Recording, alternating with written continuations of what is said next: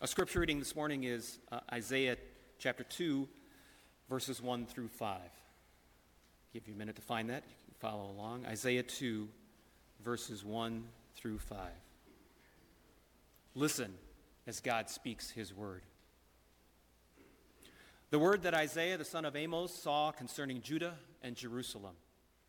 It shall come to pass in the later days that the mountain of the house of the Lord shall be established as the highest of the mountains, and shall be lifted above the hills. And all the nations shall flow to it. And many people shall come and say, Come, let us go up to the mountain of the Lord, to the house of the God of Jacob, that he may teach us his ways, and that we may walk in his paths. For out of Zion shall go forth the law, and the word of the Lord from Jerusalem. He shall judge between the nations, and shall decide disputes for many peoples. And they shall beat their swords into plowshares, and their spears into pruning hooks. Nation shall not lift up sword against nation, neither shall they learn war any more. O house of Jacob, come, let us walk in the light of the Lord. This is the word of the Lord. Good morning. Good morning. It's good to see everyone here this morning. It's always so good to worship with each of you. Pray that you all had a wonderful Thanksgiving and that we can carry our thanks into this season of Advent. Some of you saw on Facebook, I got to see Connie McGee over Thanksgiving break, so that was wonderful to see her. She's doing really well, by the way. But Advent is a season of waiting, but not just waiting like you're waiting around for something to come happen, but rather waiting with anticipation. Right now, everyone's getting ready for Christmas. They've put up the decorations, the tree, right, the lights. All the Type A personalities are done with the Christmas shopping already. While us Type B personalities, we tend to be more creative, so we like to wait until options A, B, and C are gone before we do anything else. But everyone is getting ready in some way, I'm sure, for Christmas. For some of us, though, the preparation is more internal. It's not so much about the decorations, but the emotions around this time of year. Right? We've heard that the holidays are known for its sadness for people, that it can be a difficult time. And why is that? I think part of it is that there's a battle waging on right now where you have people that, the holidays, I think, tend to get us to dress everything up, right? We stage these happy memories, gatherings with friends or family, etc. And I think for some of these folks, though, they see those pictures and images, and it doesn't really apply to them. It doesn't work. Their memories or visions only point out the losses that they've suffered, or maybe even the pain they've inflicted on others. Maybe they picture the family gathered around the Christmas tree, but minus one. Maybe this vision now includes a strained relationship with a family member or spouse. Perhaps they experience a level of loneliness none of us hope to imagine. Those visions take place while the rest of the world is shouting, be merry, be bright. It's no wonder that some people battle such severe depression around this time of year. And so I think much of the country wants to sweep these negative thoughts under the rug so as not to sully the holidays. But I am grateful because we have a God who recognizes this and speaks to it. And even more than simply recognizing our pain, God promises hope and restoration. This hope is not just that things will be better, but that all wrongs in the world will be made right and that all the things broken made new. This hope needs a proper context, though, and just like those who struggle this time of year, acknowledging where things currently stand is an important part of looking forward. We're looking at Isaiah today, specifically Isaiah 2, 1 through 5. However, right before our passage, Isaiah receives a vision of Judah, or the southern part of Israel, and God blasts them for their sins and their transgressions against him and others. And we want to skip ahead to Isaiah 2 because there's a lot of hope there. But I think we need to first acknowledge the truth presented in Isaiah 1, a truth that we try to avoid today, I think. Isaiah tells us that our whole heart is sick, that our lands are desolate and unjust, and that we are deeply hypocritical. We have to confront that first because for two reasons, really. Number one, we can't begin to understand what is happening when Jesus comes back. And two, we can't appreciate what is happening. We can appreciate what is happening when Jesus comes back. So in this season of Advent, it is important to ask the question, what exactly are we waiting for? What are we supposed to be waiting for with anticipation? So there's a lot of things we're waiting for, but I want to highlight 5 things that I see in the passage today. Technically 4, but one of them in the context that I think we need from Isaiah 1. So the first thing we are waiting for is justice. And when I say justice, I mean a righting of all wrongs and a fixing of all things broken. All sin at the end of the day is a form of injustice because it warps what the world should be. God created a perfect world and sin has ravaged it. I don't need to list everything wrong with the world because I think that we already know a lot of these things. We know that the world ain't right. Broadly speaking, though, when sin entered the world, our relationships were all broken. Our relationship with God, our relationship with others, the world, and even ourselves. We're probably most familiar with how our sins wreck our standing with God and with others. Sin is offensive, right? Whenever we sin, we're wronging someone or something. My personal greed might leave a neighbor without, or something like that. And our relationship with the world is strained, right? Adam was told that he would deal with his own sweat and the thorns of the ground. But here in the Midwest, we have to mow our lawns and shovel our driveways. I'm sure I'm not the only one who has wanted to wage war with Mother Nature. But it's a losing battle. Further, our relationship with ourselves is also broken. One of the most fascinating aspects to me of the story of Adam and Eve is just how after they sin, they suddenly felt shame. And so they actually seek to hide themselves because they're no longer secure with who they were. So they hide. When Jesus comes back, he will be coming to clean house before establishing his kingdom. The world is imperfect, but his kingdom is not. And so he will sweep through, ridding the world of all sin and beginning even to recreate everything that was broken in this world. And I think we're so unfamiliar with that type of justice, that at least such a permanent form of justice. Like if you were to ask me what perfection is, I would naturally say that Michigan beating our rival Ohio State every year, that would be perfection. Right, Bonnie?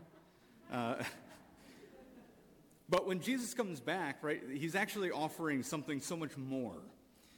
Even in my same analogy, it's really more like Ohio State being beaten so badly that they shut down their entire athletic program. They're just like, it's done. We can't handle it. This is a joke, of course, but there are real injustices that we think about, that we realize that there's no remedy here on earth for. And any justice that we experience here on earth is temporary and partial. I was reading up on the recent news of the author Alice Sebold. I'm not sure if you caught this or not, but there's a man that was accused of assaulting her. Went to jail for 17 years, and he's been living on the registry for about 20 or more years, working at one of the few jobs that would hire him after that. So he's been working as a garbage man. Turns out, they just discovered in the last couple of weeks that he didn't do it. What does justice look like for that man? He already did his time. He was released back in like 1998. He's lived a good chunk of his life. You could offer this man billions of dollars, but money doesn't buy back time. We all have likely experienced something like that, although to a smaller degree. But some form of wrong that can't be undone. A loved one gone too soon. Maybe some physical damage that has affected you. A lie that people believe about you. But Jesus promises to make all things new, Revelation 21:5. Things we thought were impossible to fix. This man, wrongly accused, will not get justice here on earth. He might get some money. He got an apology, but he's not going to get justice here on earth. But we can be sure that with Jesus coming back in the age to come, that this man will get justice. And all of God's children will too. We long for this justice, for restoration, so we wait for it. Now we look at our passage and we see the next thing we wait for in Advent. I'll read verse 1. and 2. The vision that Isaiah son of Amoz saw concerning Judah and Jerusalem. In the last days, the mountain of the Lord's house will be established at the top of the mountains and will be raised above the hills. All nations will stream to it. So secondly, we wait for reunion. Picture what Isaiah is saying. God's house on the highest mountain above all the hills. Glorious. Streams going up to it, which is certainly odd, right? We wouldn't think of streams going up a mountain. But if you look closely at this passage and then also at Genesis 2, you'll notice the parallels between it and the Garden of Eden. And what was so special about the Garden of Eden was that God and man walked together. There was no separation. They were together. Sin separated us, but God, through his own love and mercy, is bringing us back to Christ. And he's not just bringing us back as servants or civilians, but as sons and daughters and co-heirs with Christ. His kingdom is coming here, physically on earth, and he will reign over the recreated earth forever and ever. So we wait for that reunion. But who else will join us? The rest of the saints. Everyone that we've lost in the past, everyone that we wish were still here, will also be with us. But there's more. Isaiah continues. All nations will stream to it, and many peoples will come. No, not many people, but many peoples. Right? God in his magnificent creation has created all sorts of different people. And so, thirdly, we wait for harmony. Not only will racism not exist, but each nation will be seen as the careful and majestic creation of God. I've had the privilege of working at a Korean church, which was really my first close look at a culture other than my own. And it was so beautiful to see all the ways that their culture influenced how they lived out their faith. Koreans are so community-centered. And so one of the common scenes that I'll never forget was the way that they prayed together. Imagine walking into a sanctuary. There's 300 people sitting together for worship, and they're all praying out loud at the same time for the same things. It's unreal. And each culture has their own unique characteristics that will be on full display in the coming kingdom, bringing ultimate glory to Christ. Each culture with their flaws absent and their strengths totally devoted to Christ. I can't wait for that day. Picture all the peoples of the world, the people of Africa, Asia, South America, etc., right? All the ways each group is vibrant. And imagine what putting all of them together in one space will be like. What a symphony we have to look forward to, and that we also get to be a part of. And what will we be doing? Isaiah explains. And many peoples will come and say, "Come, let's go up to the mountain of the Lord, to the house of the God of Jacob. He will teach us about his ways so that we may walk in his paths. For instruction will go out of Zion, and the word of the Lord from Jerusalem. And the new heavens and new earth, we will know life everlasting." Not just eternal life, but a full life. So fourthly, we wait now for an abundant life. Most of us have been taught this false idea that we have to gain entrance into heaven, and that we do so by blind obedience, right? God says, don't lie, so I better not, or else I won't go to heaven. That idea is wrong because, first of all of us are sinful and therefore unable to gain admittance into heaven anyways. And so we can only gain that through Christ, who perfectly obeyed the law, and he did so for us. But that idea also is wrong because it implies a sense that some of God's laws are only there to test our obedience, that there's no real reason to do it other than God said to. But that's really not how God works. It's not what he's interested in. He has no arbitrary laws. There's a reason for every single one of them. We can talk about Old Testament laws. That was for a specific people in a specific time. They don't necessarily apply in the same way to us. But even then, there was a reason for them, as weird as they may seem to us today. But the simple reason is that all of his laws are the ways in which we can experience life at its fullest. It's a common phrase today for people to seek out their quote-unquote best life. Okay? But what I often find lacking is, what I often find is that they are lacking in significant ways of what that best life would really include. Particularly, there's no balance between what is best for me and what is best for my community. My best life is my best life. It doesn't really matter what you need. But God's law keeps that perfectly in balance, right? Love God and love others as you love yourself. And all of his ways lead to life. And when we disobey, we are essentially choosing to live a suboptimal life. Sacrifice is unappealing to the eyes.